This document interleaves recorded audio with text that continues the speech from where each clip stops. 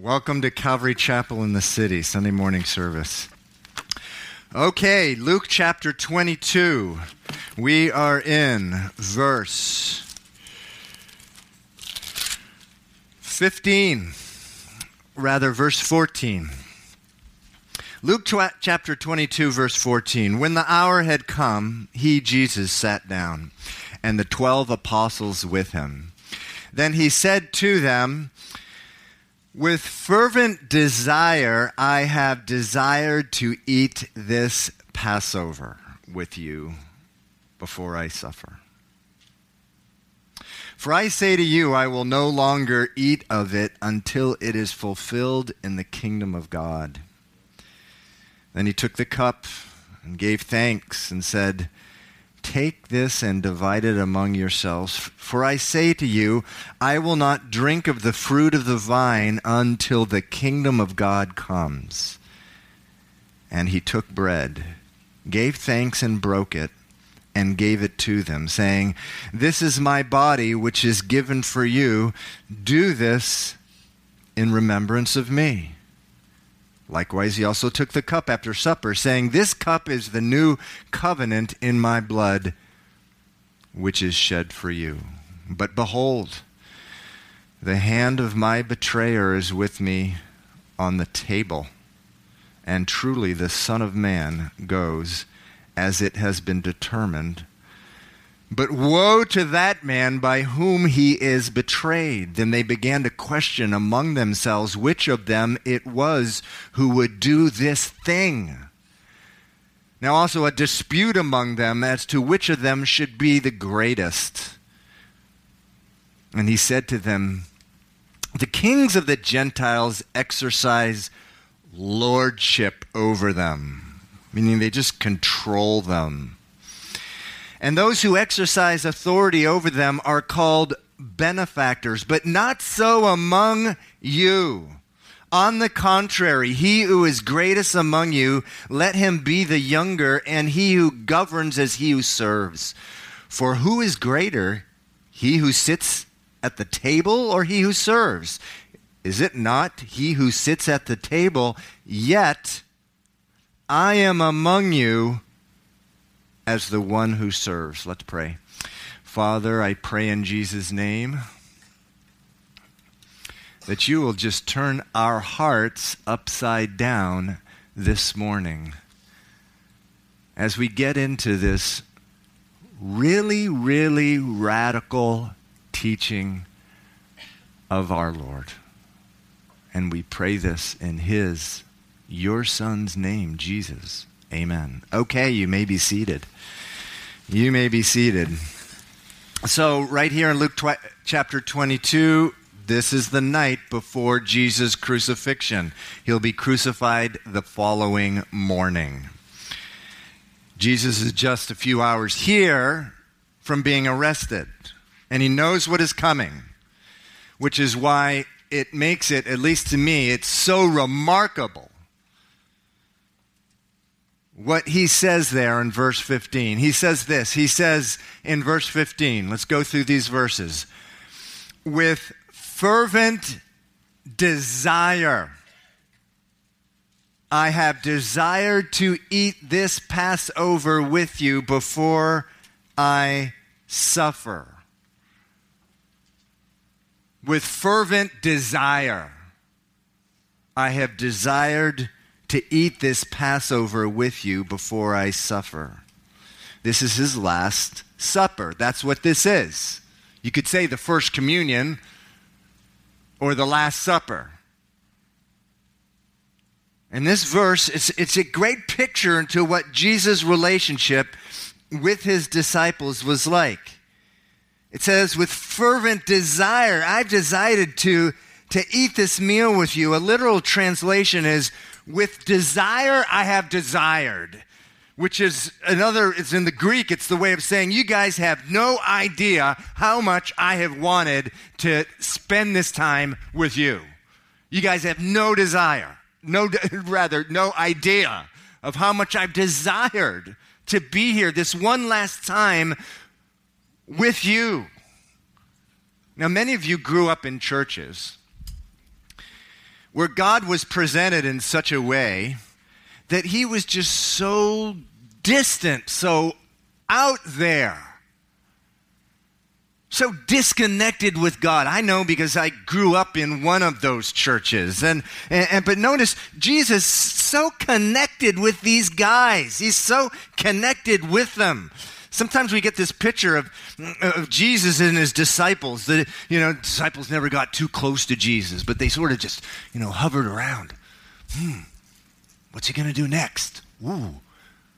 Don't talk too loud. Yeah, this type of thing. We get this idea that that's what Jesus was like. But no, he was tight with these guys. It says, with fervent desire, I have desired to have this last meal with you. Verse 16 says, for I say to you, I will no longer eat of it until it is fulfilled in the kingdom of God. So the Last Supper Jesus had with them was the Passover meal. What's the Passover meal? It is when you chowed down on roasted lamb. That's what it was. Sometimes we get this idea of the Last Supper. It's this 12 hermits, usually they, 12 hermits and Jesus, usually they have bread and water, but they just went up a little bit and had wine here. But no, these guys, it was a feast. It was the Passover feast. And it was a celebration. It wasn't this solemn thing, Jesus is going to die. No, this was a feast. They were actually commanded to rejoice at this feast. That's what was going on. We have all these religious ideas about the Bible. That's why we read the Bible, to find out that a lot of the things we thought are not true at all. The Passover, every Jewish male required to go to Jerusalem every year to celebrate it. A lamb was slaughtered, and it was in remembrance of how the lamb was slaughtered on the night before Israel escaped from slavery in Egypt. The blood of the lamb was put over the doorpost of every Jewish home, protecting it from God's judgment. And Jesus said, I will not eat of it until it is fulfilled in the kingdom of God, meaning his blood, which poured out on the cross, saves us from the bondage of slavery. Just as the Jews in Egypt were enslaved, so are we, apart from giving our heart over to Jesus. We're enslaved to our own desires, but also it saved them from judgment. And so fascinating how Jesus himself, John the Baptist, introduces him to the world as the Lamb of God. He's saying here that he will fulfill the Passover feast. Verse 17, it says, then he took the cup and gave thanks and said, take this and divide it among yourselves. For I say to you, I will not drink of the fruit of the vine until the kingdom of God comes. And he took bread, gave thanks, broke it, and gave it to them. He gave it to them. And he said, this is my body, which is given for you. So let's just focus on that for a second here. This is my body that was given for you. This is my body that was given for you. In the Old Testament, a man or woman would give a lamb to the priest to be put to death for their sins. Jesus, the Lamb of God, the Bible says one of the most common verses we know, for God so loved the world that he gave his only son. God gave his son, but then it says the son, Jesus, gave his body to you. God gave his son to the world, then the son gave his body to you and me. This is my body which is given for you. And then he says, do this in remembrance of me, meaning he's sharing the bread. And when he says, when you eat the bread, do it in remembrance of me. Now, really simple here. Really simple. Notice how he's not saying, remember yourselves. Do this in remembrance of you. Sometimes we need to get really simple. What does it say? Do this in remembrance of me, not you. The whole Bible from cover to cover is a testimony of God is trying to get us not to get our eyes off of ourselves and onto him. Look, we spend enough time thinking about ourselves. And he's saying, do this in remembrance of me. Do this in remembrance of me. Well, I really want to take some time to reflect and remember all the good things I've done for God and how much I deserve to be in his presence. No. Do this in remembrance of me. Verse 20 says, likewise, he also took the cup after supper, saying, this cup is the new covenant in my blood, which is shed for you. When you take the cup and you drink it, as often as you do, remember me, remember my blood that was given to you. That's what he is saying. You were purchased by Jesus' blood. You are blood bought. Not with money. God paid for you, but not with money. Not with gold. Not with a piece of land. Well, I really, I like that Pastor Scott. I'm going to pay for him with the, country of Australia. No. But with the blood of God, you were purchased. So what is it about the blood? What is it about it?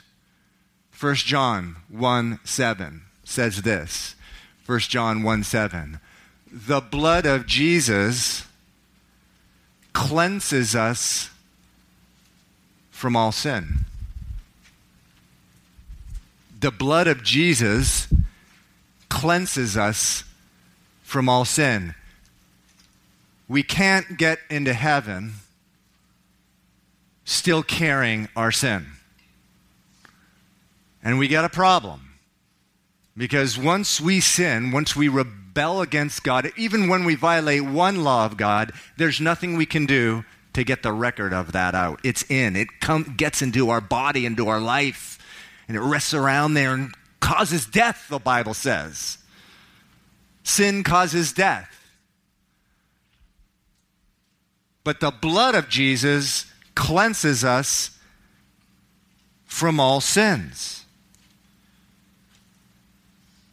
Now, I just want to go back to this. He says, my blood is shed for you.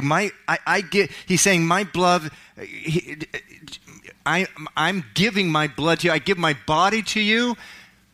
My body is given to you. I'm giving it to you, and I'm giving my blood to you. Now, this may sound a little strange, but if Jesus gives his blood, it means you have to what? Accept it. What else? You got to take it. Sounds strange, doesn't it? You do. You have to accept it. You have to receive it. You got to take it. And that sounds a little strange, but you need to take it, by faith, just as the disciples did here. I mean, Jesus, he's saying, I'm giving you my blood. He's not saying, okay, here's some of my blood. He's not even, there's no blood on him yet, but he's not like giving it out to John. Here, Peter, take some. Here, John, take some. Andrew, here, have some of my blood. You're across the table, whatever. That's not what happened. The Bible says we accept, we take the blood. He says, I give you the blood. We take it by faith, is what the Bible says. And again, just as in the Passover, in the Old Testament Egypt, where the Jews take the blood, they put it over the door of their home so that judgment passes over it. So today, a man or woman must take the blood by faith because of their sin, or in order for their sin to be cleansed. You take the blood by faith. The blood of Jesus cleanses us. If you're familiar with the word purge, purges sin. It cleanses sin. It doesn't just cover it. It purges you. It eliminates it from you. It is the idea. The blood of Jesus cleanses us from all sin, which means if you have taken that blood by faith, it means every day when you wake up is a new day. It doesn't matter what you did yesterday. You have a clean slate. If you're here this morning and you just really messed up ugly yesterday, if you have by faith taken the blood, the Bible says, you have a clean slate. You have a completely clean slate. Always important, of course, to ask for forgiveness, remembering what the blood of Jesus did for you. But today is always a new day with new life and fresh power. No rap sheet, just a blank page that has 2 words on it, blood bought. That's what this is about here. This is like a heavy chapter in the Bible. It really is. Jesus is saying, he's giving them the cup of wine and saying, you drink this in remembrance of me. Verse 21. Right in the middle of all this is what else is going on. But behold, the hand of my betrayer is with me on the table. And truly the Son of Man goes as it has been determined, but woe, meaning woe, to that man by whom he is betrayed. He's speaking about Judas here. We saw at the beginning of this chapter, Judas has already betrayed Jesus. We've been going chapter by chapter through Luke. The beginning of this chapter, Jesus is betrayed by Judas. Now, that word betrayed, it's a lot different than the word denied. Well, Peter's going to deny Jesus, but denial and betrayal, completely different things. When the word betray here means you've gone from being a friend to an enemy. Judas has gone already at this point, and he's gone to the enemy, and essentially he became one of them. He plotted to kill Jesus. He's part of the plot, this guy, to kill Jesus. Now, I could go many different places with that, but the thing I really want you to consider, really,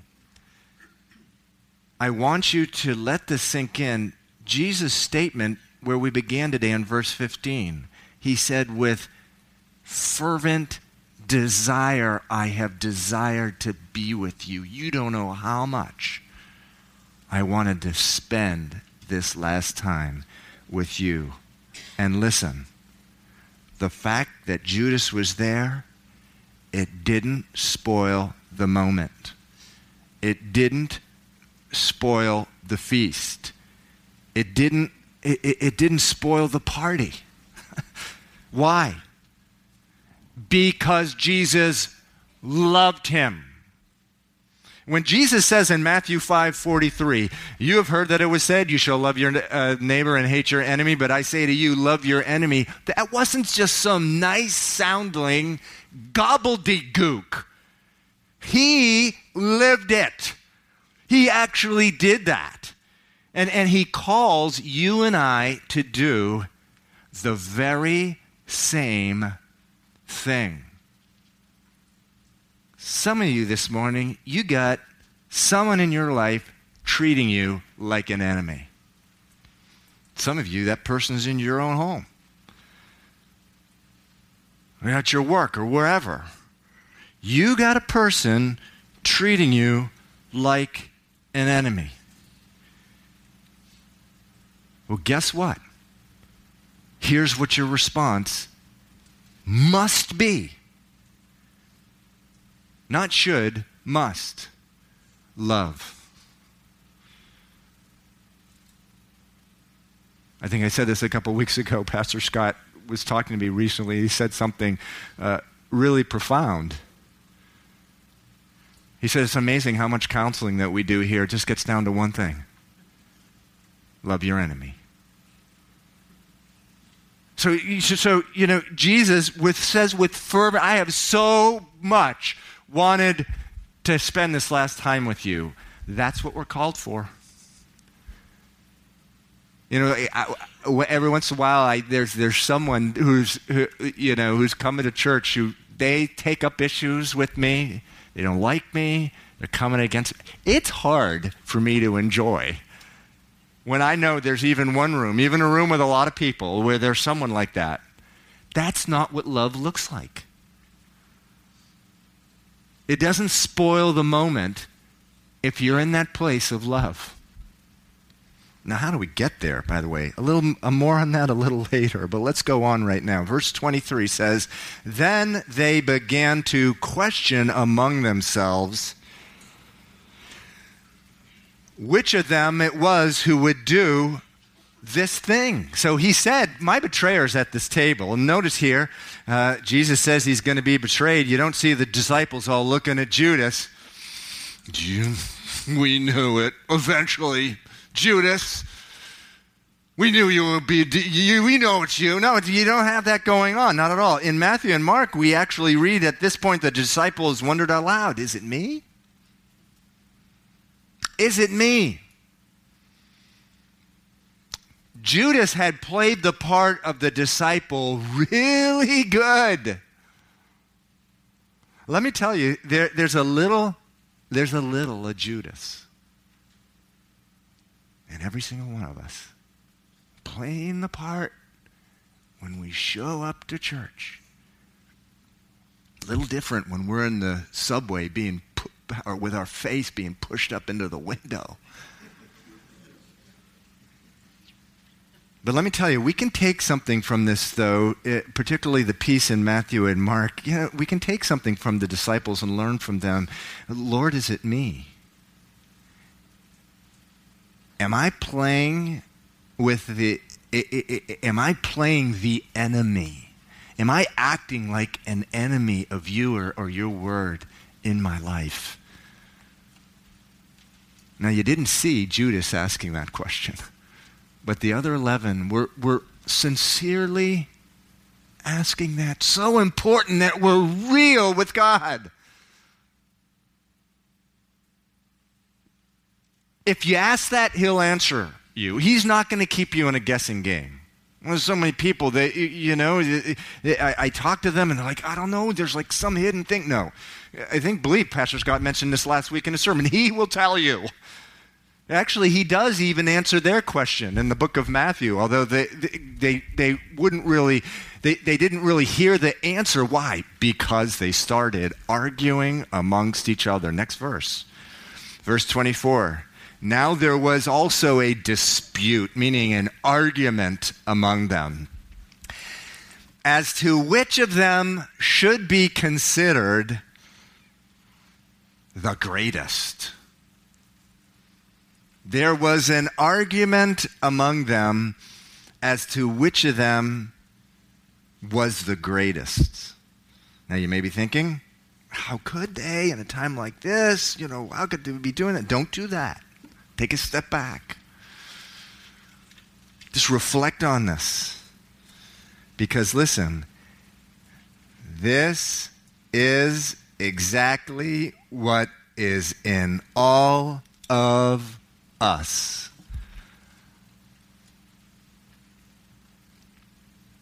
We have this thing. It's called sin in all of us, which wants to take. Grab. In the Proverbs, it says the leech, it just says, it has two daughters. They're both named, give me. It's a description of us. We have this same thing, and which wants to be seen, which wants to be recognized, which wants a piece of glory that only belongs to God.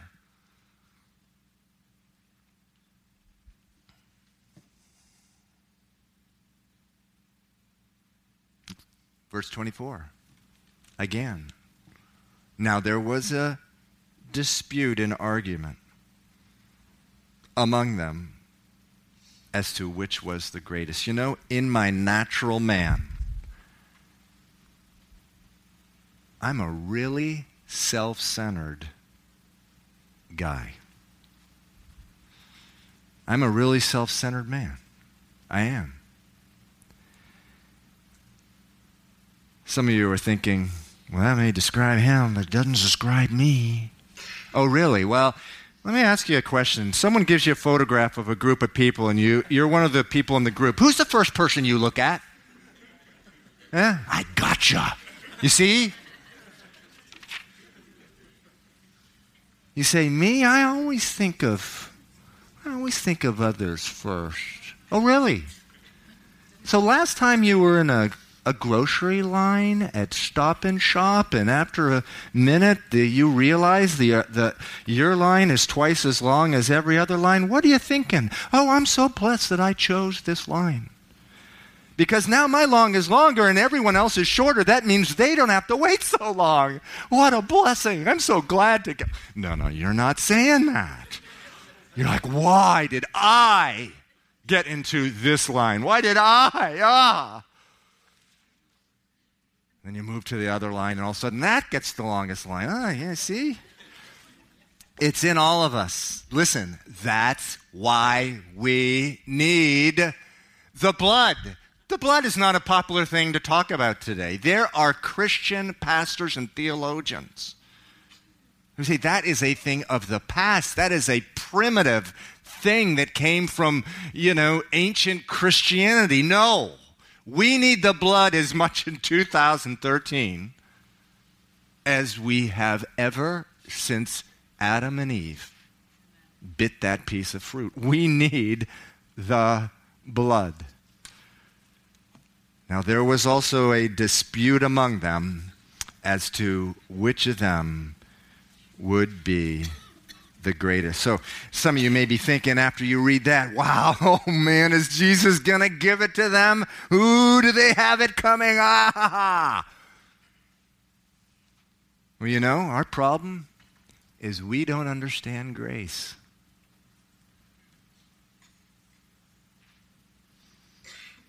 Our problem is we don't understand how much God loves us.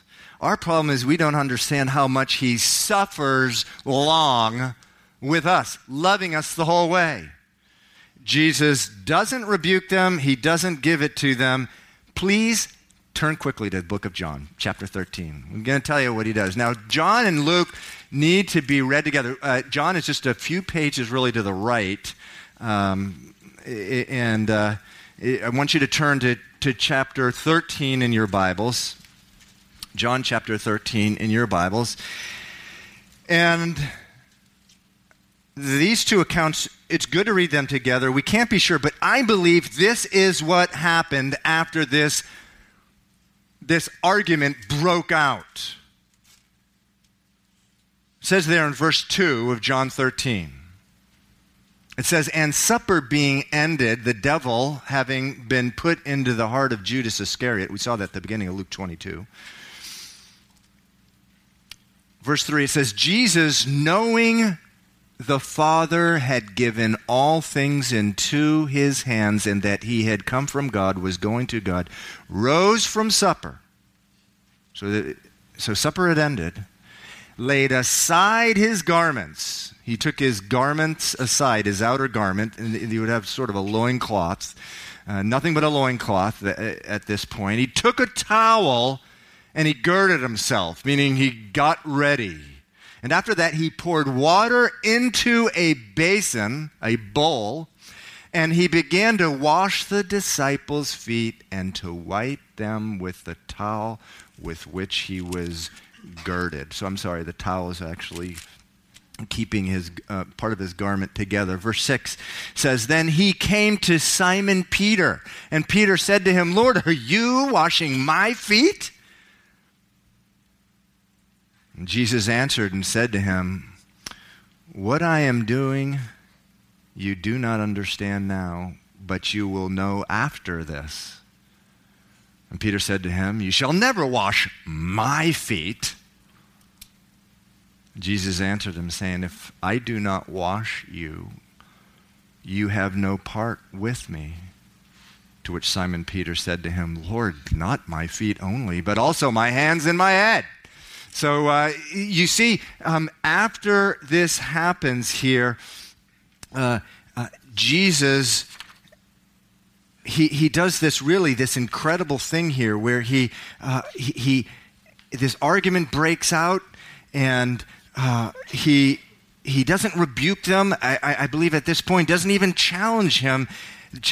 He gets up and he washes their feet. Now, that would have happened normally in a house where the lowest of the low servant who was in the house would have done that. Jesus is making a statement here. He's making a statement here about who is the greatest. Now turn back to Luke 22 and let's pick up what some of the things that how he responded to them. Back in Luke 22, he says in verse 25, he said to them, they're in this argument. He had just got finished, I believe, at this point, cleaning their feet, the grime off their toes. And he said to them, "The kings of the Gentiles exercise lordship over them." Meaning, you guys want to be like the world, the Gentiles. It's a word, a term here used just for the world out there. In the world out there, as you sort of go up in the ladder in greatness, what they do out there is they exercise control over the people.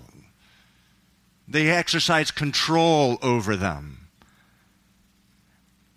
And continue on here. It says, "And those who exercise authority over them are called benefactors," meaning they put these nice names. I don't know what the president of North Korea calls himself. It's something like loving father or something. They put these titles over themselves that are really nice, but it's all about control. It's all about being served. It's all about what people can do for me. It's all about, I'm in a position now, and now it's my time to enjoy it. But then in verse 26, he says, "But not so among you. Not so among you. On the contrary, he who is greatest among you, let him be as the younger." We grew up thinking, well, we're the younger brother or whatever, the older's better. No, you be as the younger. This is the point here. "And he who governs as he who serves. For who is greater, he who sits at the table or he who serves? Is it not he who sits at the table? Yet I am among you as the one who serves." This is who you are.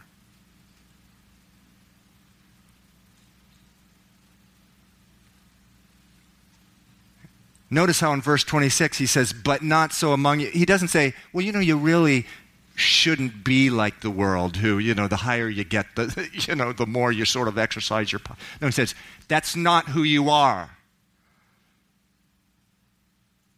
The Bible says anyone who is in Christ is a new creation. The old is gone, the new has come. You are a new creation with a new lifestyle and a new set of commands on your life.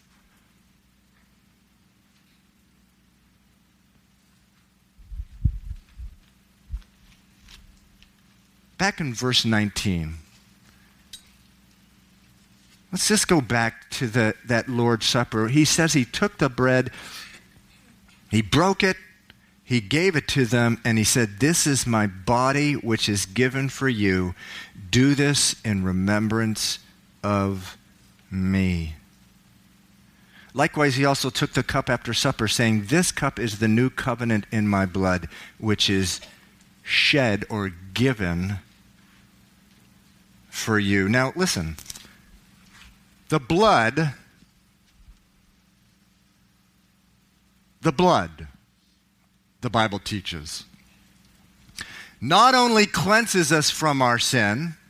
When Jesus died on the cross, he not only, the Bible says, freed us from the punishment of our sin, but he also freed us from the power of sin so that we'll live a completely different life.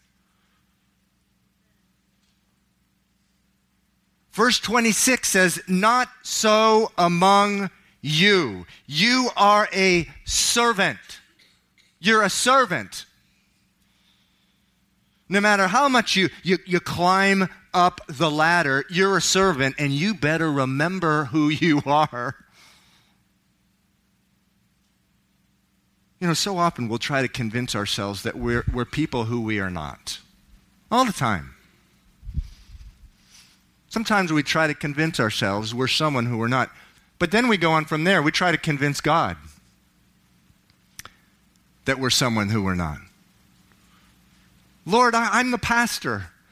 Why should I have to get up at 5 a.m. and go to the airport to pick up this person?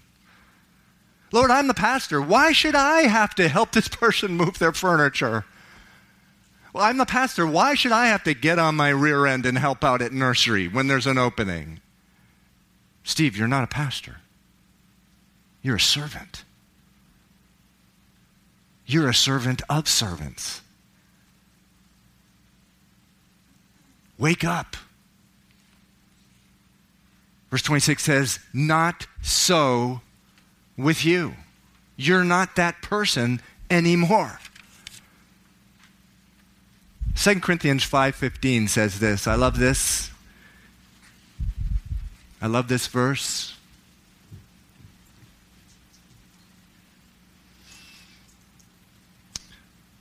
When I was out in the workforce and we had a goodbye party for someone and they would pass around a card for me to sign, I would actually write out this verse. He died for all, that those who live should no longer live for themselves, but for him who died for them and was raised again. Guess what? Your life is not about you. He died for all, that those who live should no longer live for themselves, but for him who died for them and was raised again. I want to close this morning with communion. If the worship team could come up, and if you've been asked to pray, if you could come up now. This is a heavy message, and sometimes when we hear a message like this, we feel, I fall so short of this, but that's never God's intention. It's never his intention to do that. This word is meant to build you up. The key is this, which is where we began with this morning. Jesus said, take this bread, eat it, do it in remembrance of me. It represents my body, which was given for you. And then he said, this cup of wine, this represents my blood. And I give my blood to you. And guess what? What communion represents is that we have a blank slate.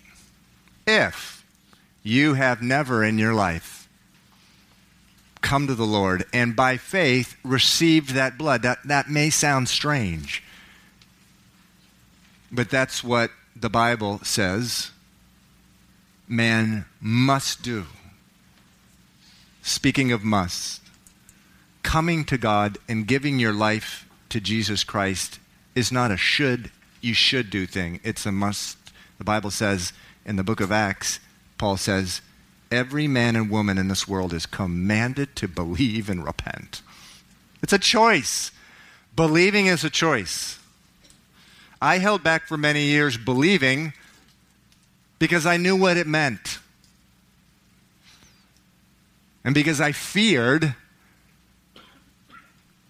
that, oh my goodness, if I give up my life, I'm, who knows what I'm going to be missing out on. Oh, is that a lie? It's the abundant life. It's the life filled with power. If you've never in your life put your faith in the blood, taken it, appropriate it for yourself, put it over your home, like the Jews did in Egypt, come up and pray during this closing song now, or this communion song as the worship team begins. Or if there's anything here that we've shared this morning from the Word where it's just stirred you up, I need prayer for this, because loving a Judas who's in my life, impossible. The Bible says that's what we're here for. That's why we're not allowed to live by ourselves off on the island. We need to come off the island into the body of Christ, into the family of God, where we ask for prayer. Because guess what? We need the grace of God. We need each other to pray for each other, to have the grace to forgive. Or if you just like prayer for, serving. Being a servant wherever you are in your life.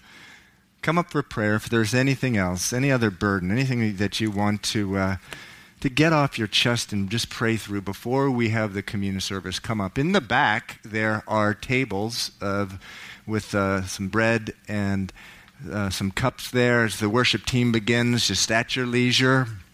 You can go back and pick up a cup, get a piece of bread, return to your seats. We'll have communion together, but until then, the worship team's going to play now, and if you'd like prayer, please come up.